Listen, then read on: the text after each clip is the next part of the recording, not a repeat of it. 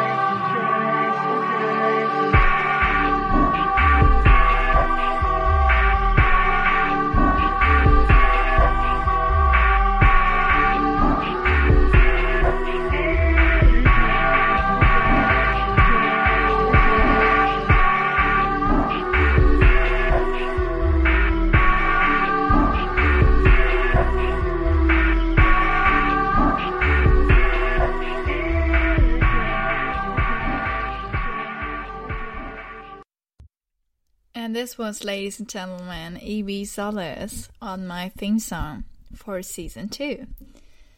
Hello everyone to a new episode of Bonnie's Legends. This week's guest is Mel Ingrid. I'm so super proud of her, and I can't express in words how much I love that I have her as my guest in this podcast. I mean, if you listen to the Glass Child's episode last week, if you haven't, do that afterwards. If you have listened to it, you already heard a writer's talk. Like the Glass Child and I, we are both writers. So if you like this one and you thought like, oh, this was a real writer's talk, then this episode of Mel Ingrid, we show you completely an extreme way of a writer's talk. We talk so much about writing and how it is to be a writer and when to write, how it is to be a self-publisher, and how it is to edit your own book. So have fun listening and make sure to subscribe to this podcast with me. Have fun. So actually for season 2, I wanted, like in season 1, I had people over 20, 30, and it was really interesting, but at that point I said for season 2 I want to have more teens. Like, I'm a teenager, why don't I interview teenagers? And then I think via Lucas, I discovered you, and then I was like, yeah. And I was like, oh, I think I interview her. She looks really nice. I didn't know you were classes. I do. I take them off for photos. Yeah, I have classes too, but I'm really, how are you saying, Wayne? Like, I'm Wayne to wear them. Oh, yeah. Yeah. I'm short-sighted, so I just need them for classes or something like this, but or watching TV, but I'm even not wearing them to watch TV. I'm just watching an unsharp, that's fine too. I don't know what I have with classes, I don't know. But yours are beautiful. Thank you. Why are you in your room?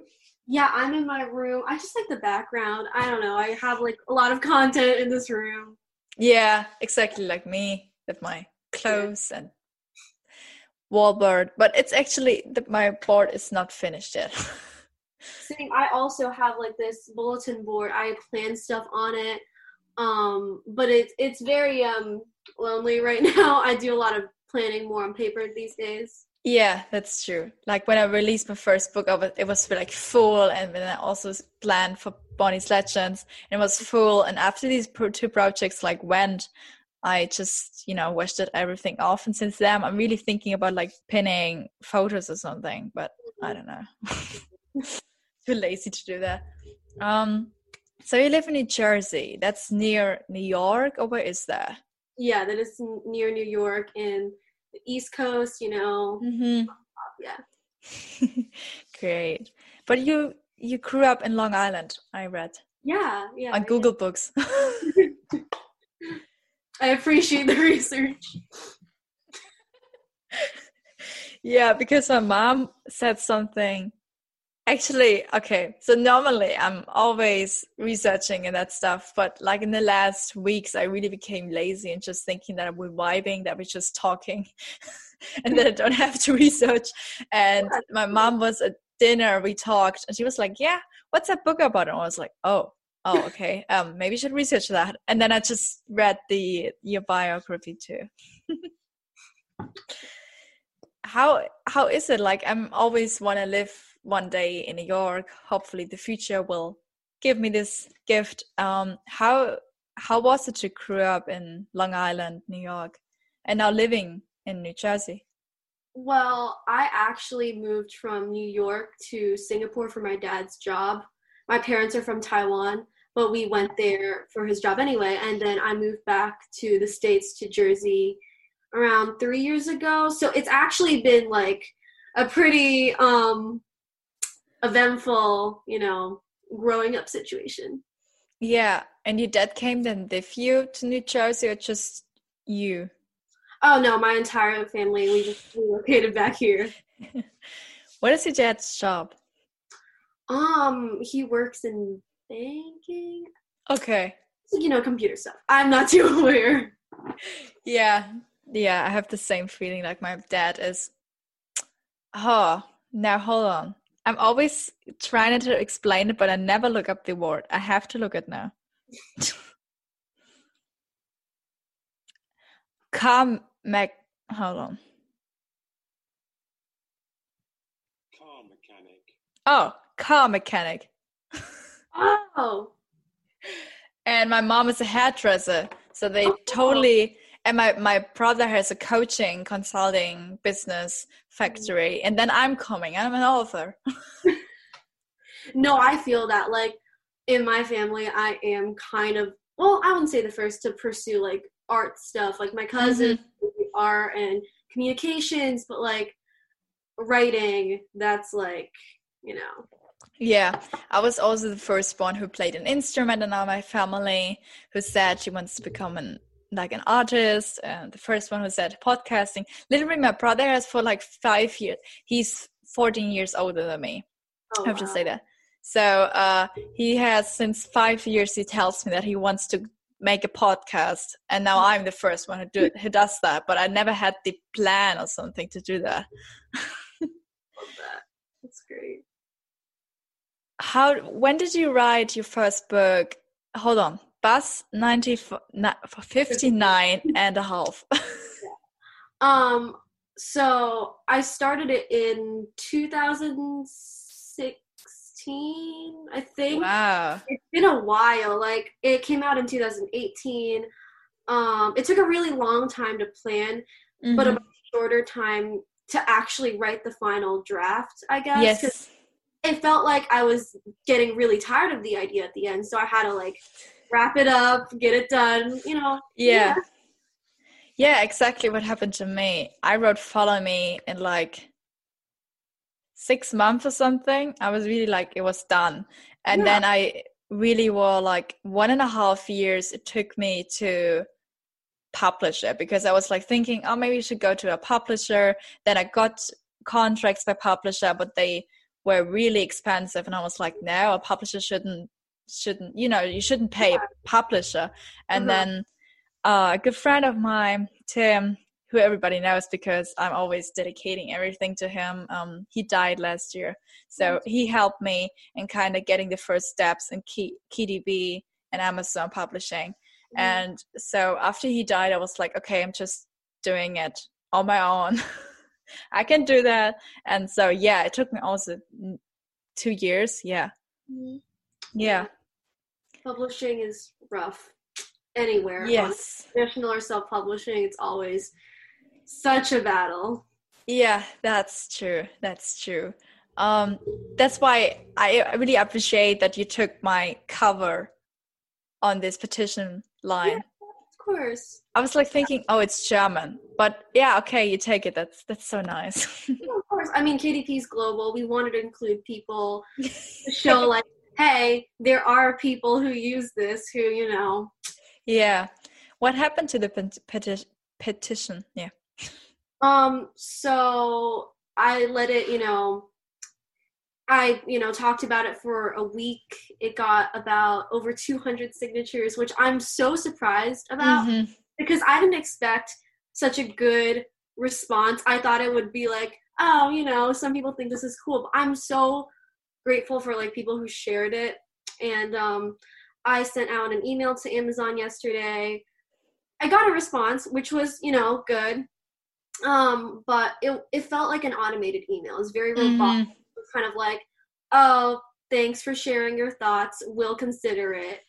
And it was very, like, dead. It sounded very dead, I guess. Yeah. But at least we got to spread awareness about stuff and helped people become more proactive about their contracts and stuff like that. Yeah. Yeah.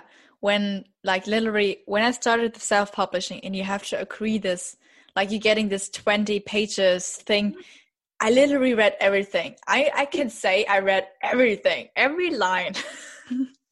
Because I was, I also made bad experiences with these publishers and where you read this contract and you're like, wow, I get so used. And I don't know how's the English word, but I can't say that because then I'm cursing. So I read the whole 20 pages and I was really satisfied with that because I read many bad things. And then I read your post, and that was actually the first moment I realized that it's really unfair.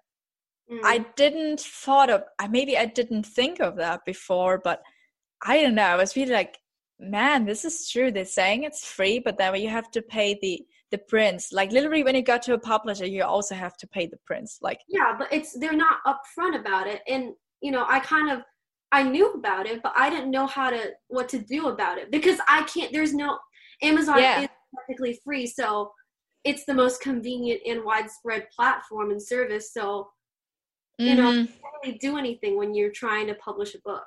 Yeah. And they also have so many money that you're thinking like, they can afford the print costs. And for that, I have to say, do you have a paperback or? I do have a paperback. So I don't know, but if it's really, it looks good, but the front cover is always, it's not staying there. There's a little bit on the spine. There's always something in the print. It's so annoying. And it's just like, I would expect a little better quality from a company that's so big. Yeah, that's true.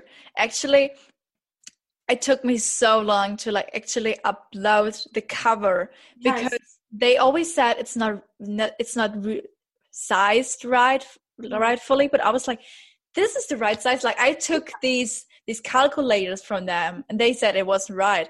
And now it has like these white borders and I'm like, oh shit, this looks so awful. I know, because like I spent so long on the cover. Like I had the same problem as you. It's just, it looks easy. The interface is very user friendly, but when you get there and actually have to do stuff, it takes forever. Yeah, because I don't know. Because I was so happy when they took the cover, and then I'm getting the prints, and I'm like, there are white borders. Like they were wrong. Like, hello. After I resized it for 50 times, they're now saying that these has white borders. Like I didn't took them. Yeah, so awful. But I'm grateful I'm not the only one who has this problem. I feel like a lot of people have the same problems with because you're doing it yourself, it's so difficult. It's actually such a great feat to be able to, do things on your own. Yeah, exactly. But also the format of the book, like literally it wasn't right because I have so much borders now on the left side and I'm like, oh, this looks weird. It looks like a poetry book, but it's a novel.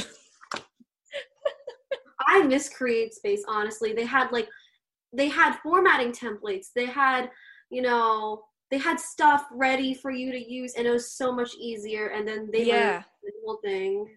Yeah. And also had the problem with Kindle that Kindle didn't took the font I wanted to use, so I took the print on demand thing because that looked like the book, like the paperback. And I don't know, but do you have the same? Like you have Kindle. Did you had like did they took your font you wanted to use, or did they take another font? Well, I published with CreateSpace back in 2018. So they had like a list of fonts that were, that they could. Okay. So I was lucky to get that settled there. Yeah. Yeah. It's also not, I don't know, but in the Kindle thing, it's not the size, like it doesn't have the format, like the PDF format is not how a Kindle format looks like for me. Yes. I It's don't so know. confusing. Like making the Kindle book was actually just as hard as the paperback. Like I thought it'd be easier because it was just a file. Yeah. But then they resized everything. Yeah, exactly. Oh my God. I'm also saying like next year, like literally I was thinking about like releasing many books, but then I was like, okay, maybe one book for 1 year is enough. Yeah, I don't know how you can write so fast. Like I'm a very slow writer, so it takes me a long time to get something out. No, actually not. It's like people telling me like I really better reading. I will read your book once in my life, but I just have so many books by friends that I have to read, and they're like so big, and I'm like, I can read this all. I'm such a slow reader, but I'm really writing fast. Yeah. So maybe you read faster than me. No, I don't. I read so slow. I have a huge TBR. Like I'm trying to juggle writing and reading books and reading people's books because, the authors. But yeah, it takes a lot of time. Oh. But I think, sometimes it says good things take time. Yeah. Yeah. When do you write the most? Like, is it night or is it day? I used to wake up really early to write because like no one would be awake and I'd have that, quiet space and everything. But now it's kind of like because I haven't started school yet. I'm starting next week, so I write throughout the day. When I feel like it, which is really nice to have. But usually when I'm in school, I write at night. Okay. I have enough time to do stuff. Yeah. Really? I think I'm doing that too because while writing Follow Me, I wrote literally in every break in school. So I have handwritten it, and I wrote in every break and every single minute I had free time. And I think that's maybe why I've done it in 6 months. Mm-hmm. But now I'm not handwriting anymore because I can do it with my wrist and that stuff. So I'm just writing on my laptop, and I think it's really getting difficult to write with the laptop in school because here in Germany we don't use laptops in school. Mm-hmm. We still like the books and the how you saying like the papers and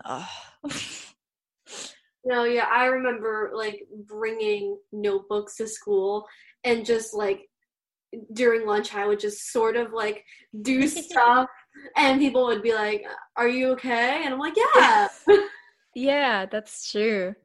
Literally when I wrote that book in school, I have to say I got bullied in that school where I was. So I really had that was my chance to get away from them, saying, hey, I'm writing right now, go away. That they don't insult me and that stuff. So that was kind of, I don't know, I think it's different. It's a different situation. I tried to write in school now this year where I changed school. So I was in a different school and the better friends and that stuff. But I think I wouldn't have the time to write in school. I really think I wouldn't have. So that idea, because I'm writing now actually a book, is a good advice of you to write at night. Mm-hmm. Yeah. Yeah. I remember I wrote like half of a book when I was 12 also because I was bullied in school, and I was Okay. kind of like, well, I'm going to be cool and do this and self-publish it, you know. But then I just did not have the motivation to finish writing it. Mm-hmm. So I went ahead, published half a book, and then took it off like a year later because I was so embarrassed of it. Was it that short story or was it something different? It was called Escape. I probably can't find it now, so glad about that one. Okay. Yeah, I wrote Follow Me when I was 13. So, yeah, but you then too, like, wow. But actually, I have this book, like, with 10 years, I discovered that I want to become an author because I started writing a book, but then I deleted it, and I'm still trying to rewrite it. But I think I'm giving up. I literally think I'm giving up. It's just, you know, when you're rewriting a book like thousands of times, it's not that what it was. And you may be thinking like, it feels like your ideas are getting less and less original because you're so used to them. You don't get that outsider perspective. Yes, exactly. You're still writing the same scene and it gets boring and boring and boring. Yeah. When did you discover to become an author? Well, I would say I've been writing for like the longest time. I started drawing first, and then I was like, okay, maybe I can put some words to that. So you can draw.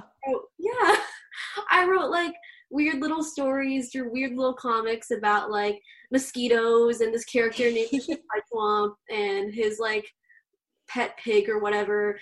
And then I realized, I'm like getting a lot more serious about writing. Maybe I can do a lot more with it.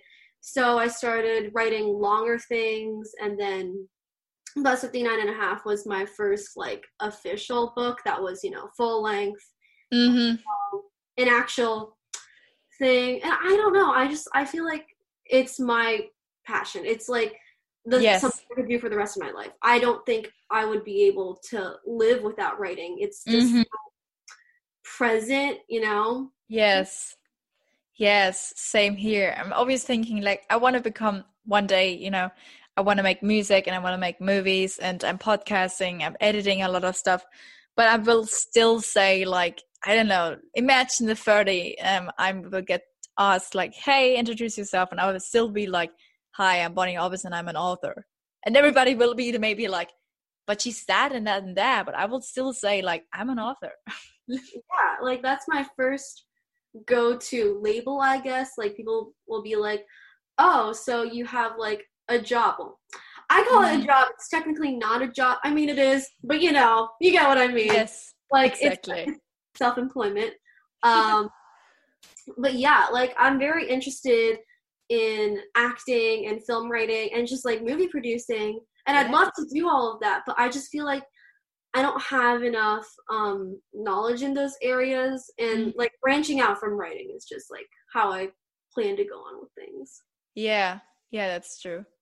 Also, when I'm thinking like one day maybe I will have a family, and maybe then making music or podcasting won't be a thing anymore. I will still be writing, like with my children around, I will still be like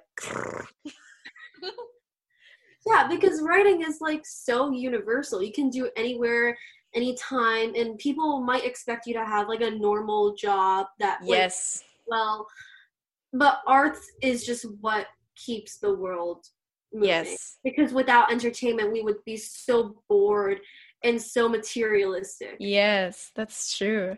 Yeah, like literally I'm coming from vacation with my grandparents, and it wasn't that good, but actually I really felt this, that they don't take, I mean, they were proud of myself that that I published this book and that stuff, but they were like really not taking seriously that I'm writing 10 hours a day. And I was like, I really felt guilty at one point, and then I was like, no, I'm doing my passion.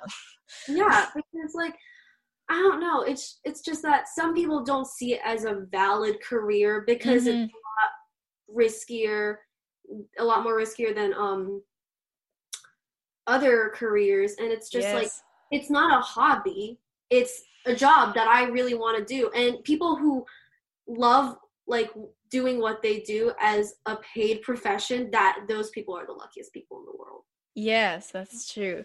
Literally, I have somebody, he's 83.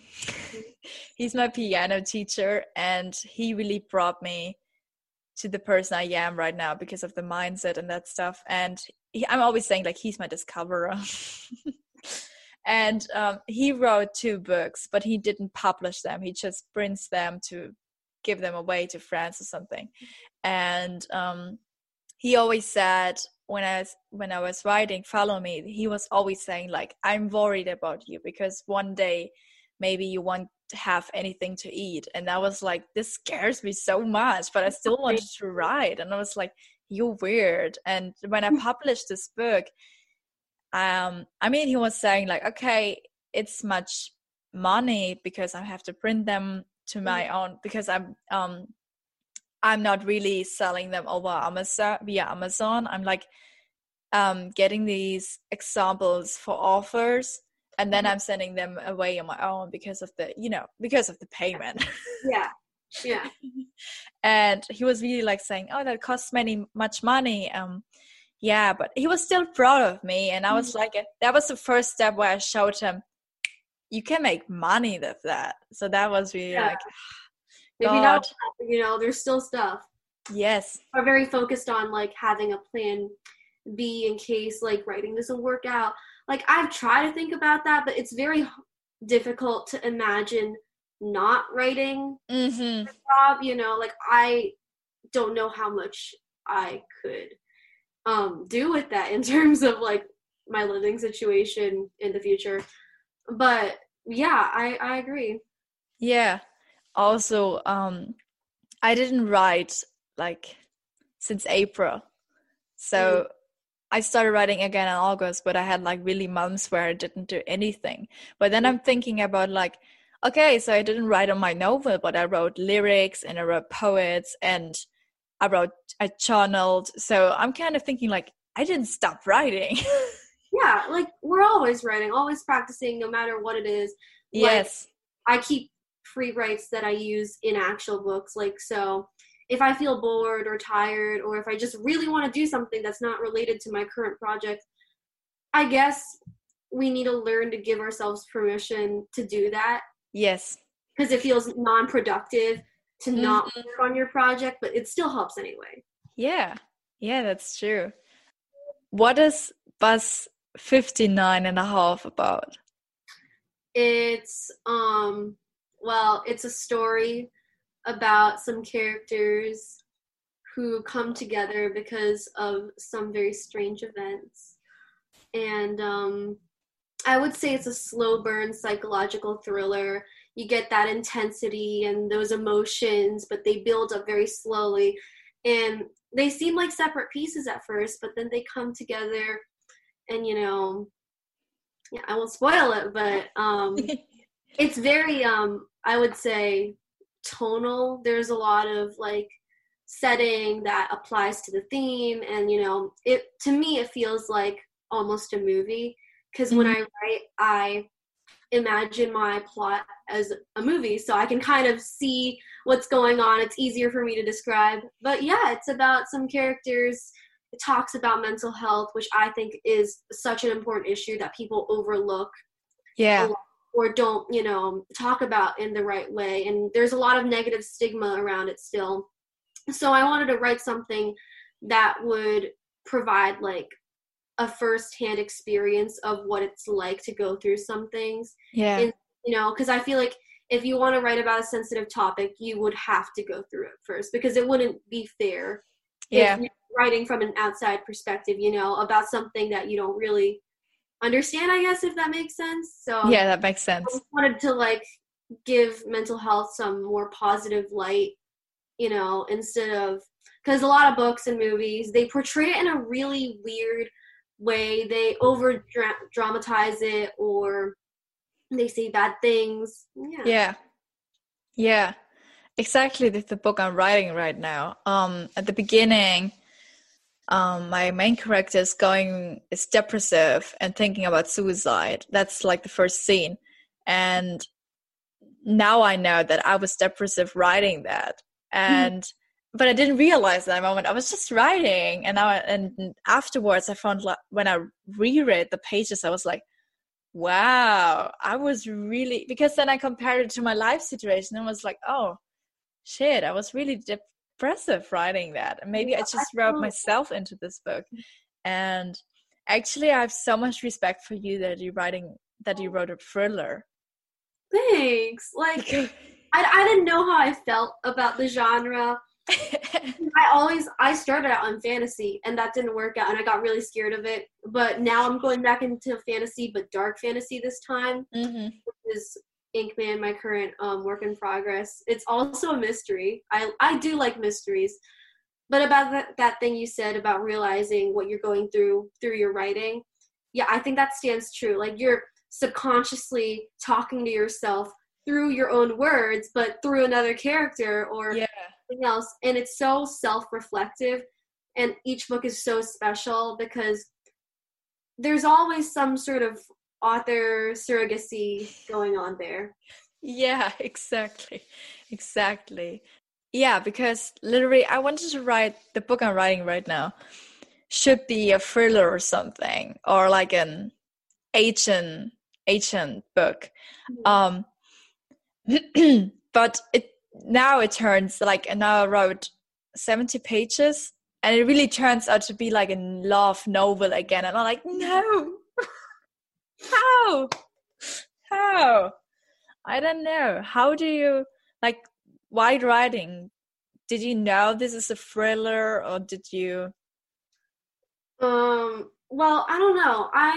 For Bus of D9.5, I always knew that I wanted it to be suspenseful, and I kind of associated that with a mystery. And then I like thrillers. I enjoy watching them, But these days, I'm experimenting with genres because I feel like it's brave to take a risk even though you don't know what it is. And that might be a good thing because you don't fall into those tropes and cliches as easily as other people who are experienced with the genre do. There's like ups and like pros and cons with both knowing and not knowing. Yeah. So I was kind of reluctant to not write another psychological thriller, but it's been really fun, trying out new things with writing and seeing how things change when you put them in a different genre or a different time period or whatever. Yeah. So this book I'm writing right now, actually, I would love to say the title, but this title always changes, and I have no idea how I would call it at the end. So I'm just saying this book, my current work in progress. So I wanted to have it a thriller, and now it turns out to be a love story. But do you know this feeling, like if you're writing, you don't know how it ends? All the time. Like, some people write from the back to the front, and I can't always do that. I would like to have an idea of what happens, but there's just so much freedom in writing chronologically, even though it's very hard. But you just live through that, what I call the point man character, which is, that relatability point for the reader, because they don't know what's going on. Yes. They're able to see through their eyes in some sort of way. Yeah. So actually Follow Me starts at the end and goes then to the beginning and then ends again at the end. So I'm like one of viewers were like, how can you do that? But actually it was really, really difficult to write that, because I started with the ending, and then I was like, okay, now I want to tell the background story. And then you write and write and write, and at the end, while editing it, I was like, okay, well, I'm glad I found the end again. Yeah, it was so difficult. And I have to say, literally, if I would have like really edited it, I edited it so many times and people edited it, but the book you can buy is the first draft. Really? Yes. That's so cool. I don't think I've ever felt happy about like a first draft. I'm not happy about that either. No, I get that because like when you write a book and like you're writing it when you're younger or whatever, when you improve, it's like I feel like I need to justify myself with a book or something. It's not that I'm ashamed of my other books or whatever. It's just that I've improved and I don't want people to see that old version when they could have a better one. Yes, exactly. So I wrote the afterword 1 year ago. So 1 year before I published it. And my mom was saying she read it. I mean, she knew the story. Like literally, every time I had written a scene, I told her it. I read it to her. I'm not doing that anymore, but I did that at that time. And so she reread it, what I'm really grateful for, because, you know, she could have said like, I know the story, I don't have to read it again. But she read it and said, there are all like these little mistakes. And then sometimes if the plot mistakes, like, you know, I was 13, 14, and it was my first draft what I published. But then at the end, when you read the afterword, because it starts like, I don't know what, but she said like, then everything makes sense. Then all these mistakes getting fade away, like they just suddenly away. And I was like, wow, so I can be proud that I wrote this afterword, although I hate afterwards. But I'm really hoping that the people are reading the book and then also the afterword, because I'm one of these who like skipping the afterword. But let's just hope the reader is reading the afterword, because then maybe it makes sense. Yeah.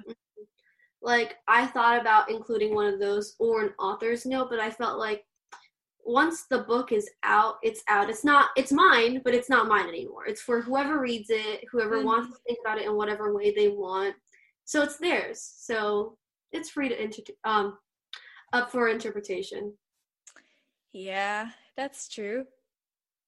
But actually, I really felt that I have to write it afterward, because I knew I'm publishing a first draft. Like I wasn't so in the office community as I am right now. And I now know that it's usually they have many readers who are like correcting everything, and you have a final draft who you publish. I knew that kind of slightly at that time, but I knew it. So I said, I'm writing afterward, because maybe then everything makes sense. And when my mom said that, I have already forgotten that I wrote the afterword because of that. And then she said that, I was like, it worked. Yeah.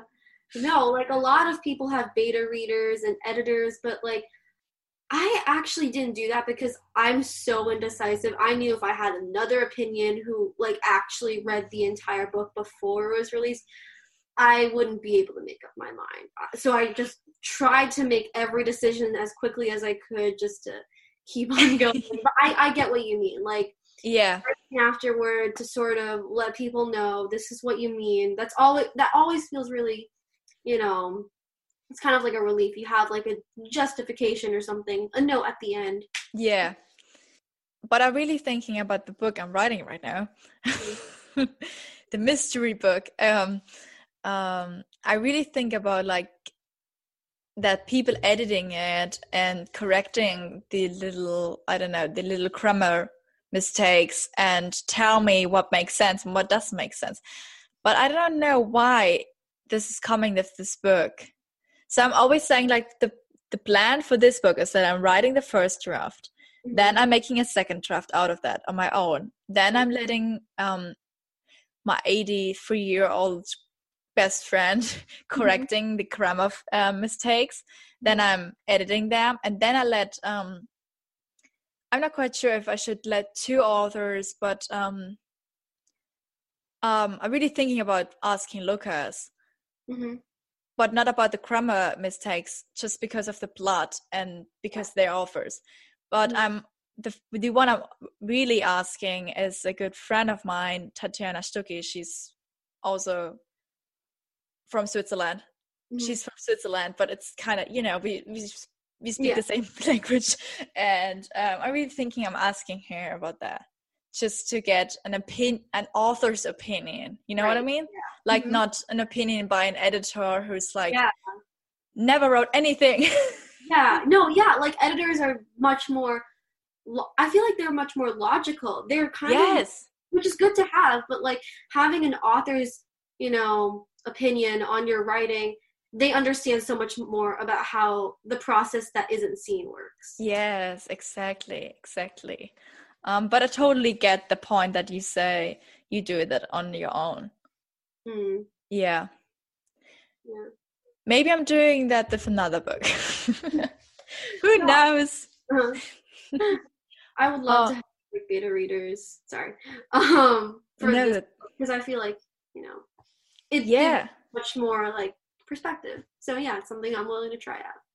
Yeah, but it's funny that we too published our first book just editing by ourselves on. Yeah. And then our second book we're saying, oh, maybe we should get editors into it, like authors. Yeah. That's funny that we have similarities into that. Yeah, because I feel like with your first book, you don't always know what you're doing. Like I didn't know, like you, I didn't know a lot about the author community. I didn't know how to outline. I didn't know how to do things. I just knew words on paper. And didn't know I could have these resources to use. Yes, that's true. I even didn't know that I published. I was just thinking, okay, I published an unedited book. Maybe a lot of authors did that before me.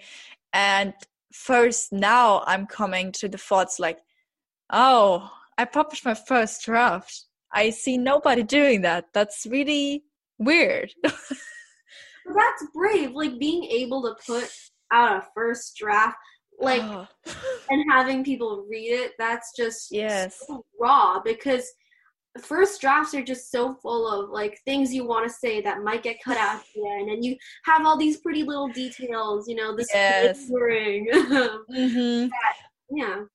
Or what I'm saying with the book I'm writing right now, I'm not reading that. Was it what I just wrote? I want to write the first draft and then reading it, because when I'm looking then at what I just wrote, I'm thinking like, oh, I thought this would be longer. Oh. Do you have this? Yes. Like you write and you feel like you're writing for such a long time, and then a few days later you come back to it, it's like, oh, it's like 200 words. Exactly. Your dialogues, and you're thinking, oh, they're so long.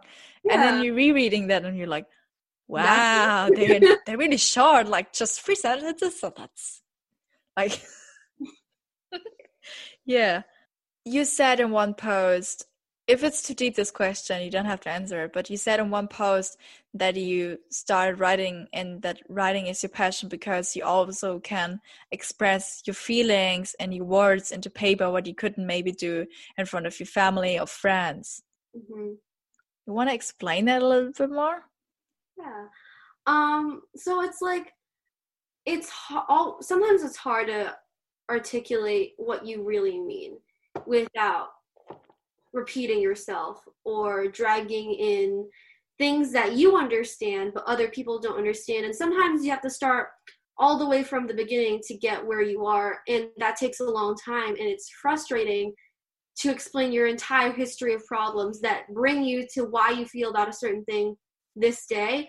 But with writing, it's like you're able to do that through a character. It's not like hiding, I don't think. It's more of like projecting through a different voice, and maybe it helps you solve your own problems, like writing about your situation in a different voice might bring some light to your own thing that's going on. But and I feel like you can be a lot more creative with writing. You can use like flowery words, although being able to understand what you wrote is the most important thing. But I feel like writing is just such a great way to express the things you can't always say in real life.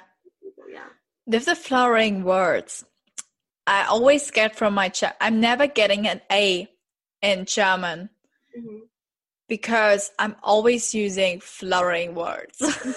For example, if we have to write like an article from a newspaper, and then I'm putting flowering words into it, and they always like, let them out. Do you have the same problem? Yeah, like I'll be writing something for school and I realize, I have to like actually condense this. It's too flavorful. There's too much like stuff that isn't necessary, but to me it's like, it makes it so much more alive.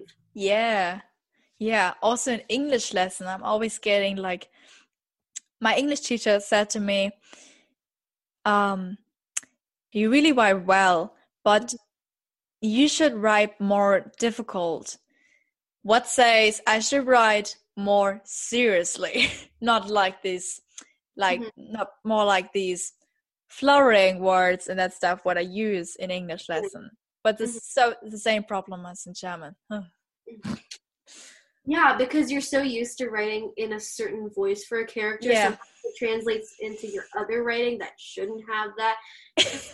How do I convert myself? You have to kind of have that switch where you're able to write a professional email or your book or like, a text message, Yeah. Like, there's so much variation in those. Yeah, I'm always the one who sends so long text messages because I'm telling a story and somebody's maybe telling it in 4 sentences, but I'm like 40. Yeah. Yeah. Also, always with my friends, if they ask me something, then I'm always like, oh, this is a long story. And then I'm always like talking. This never ends. Yeah, but I think we should be proud of that. Of course, our society and our schools tells us that this is not the right way to write, for example, an article for the New York Times. But, that's not what we want to do in the future. So we should be proud of that and keep that. And this was, ladies and gentlemen, my episode with Mel Ekenkrid. I interviewed her back in 2020, September. Wow. That feels like a half year ago. It is a half year ago. Oh my goodness, time flies by so quickly. Anyways, I interviewed her back in September 2020, and so many things changed, and I think we both, Mel and I, we can agree that we were different people at that point, and I hope you enjoyed listening to our, younger selves. I mean, a half year is not young, but like a different version of ourselves. And I hope you enjoyed this writer's talk about Kitty B publishing, all that stuff. Maybe it also helped you, like you're not feeling alone anymore. So make sure to subscribe to this channel. And if you want to know, because I didn't ask Mel in this episode, I asked her, but I didn't put it into the final cut of this episode. I asked her also the 5 life questions, and if you want to check them out, you can do that with going to the link in the description of this episode, and there you can find the link to the 5 life questions. So I wish you a wonderful evening, afternoon, wherever you are in the world, and I wish you a wonderful start into the next week. And oh my gosh, I can't believe I can tell you that now. But if you're interested in reading Follow Me, because we both talked about it, Mel and I, we talked about Follow Me, my first debut novel, which was at that time still in German. If you want to listen to it and you're interested in it now, tomorrow you can pre-order the English version of Follow Me. Oh my gosh, I'm so proud of myself that I'm finally putting out the translation of my German debut novel. And yeah, so tomorrow you will know the details where you can pre-order my book on my Instagram. So, oh my gosh, what for an exciting week in front of me. Yeah, I hope you have at least a wonderful week, as I will have as well. And I wish you a lovely Sunday evening, afternoon again. That's it. Your host, Bonnie Overson.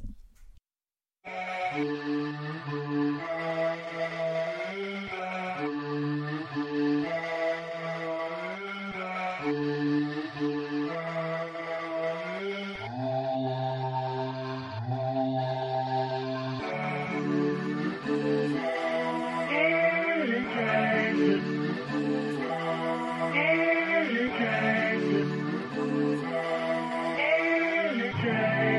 Bye.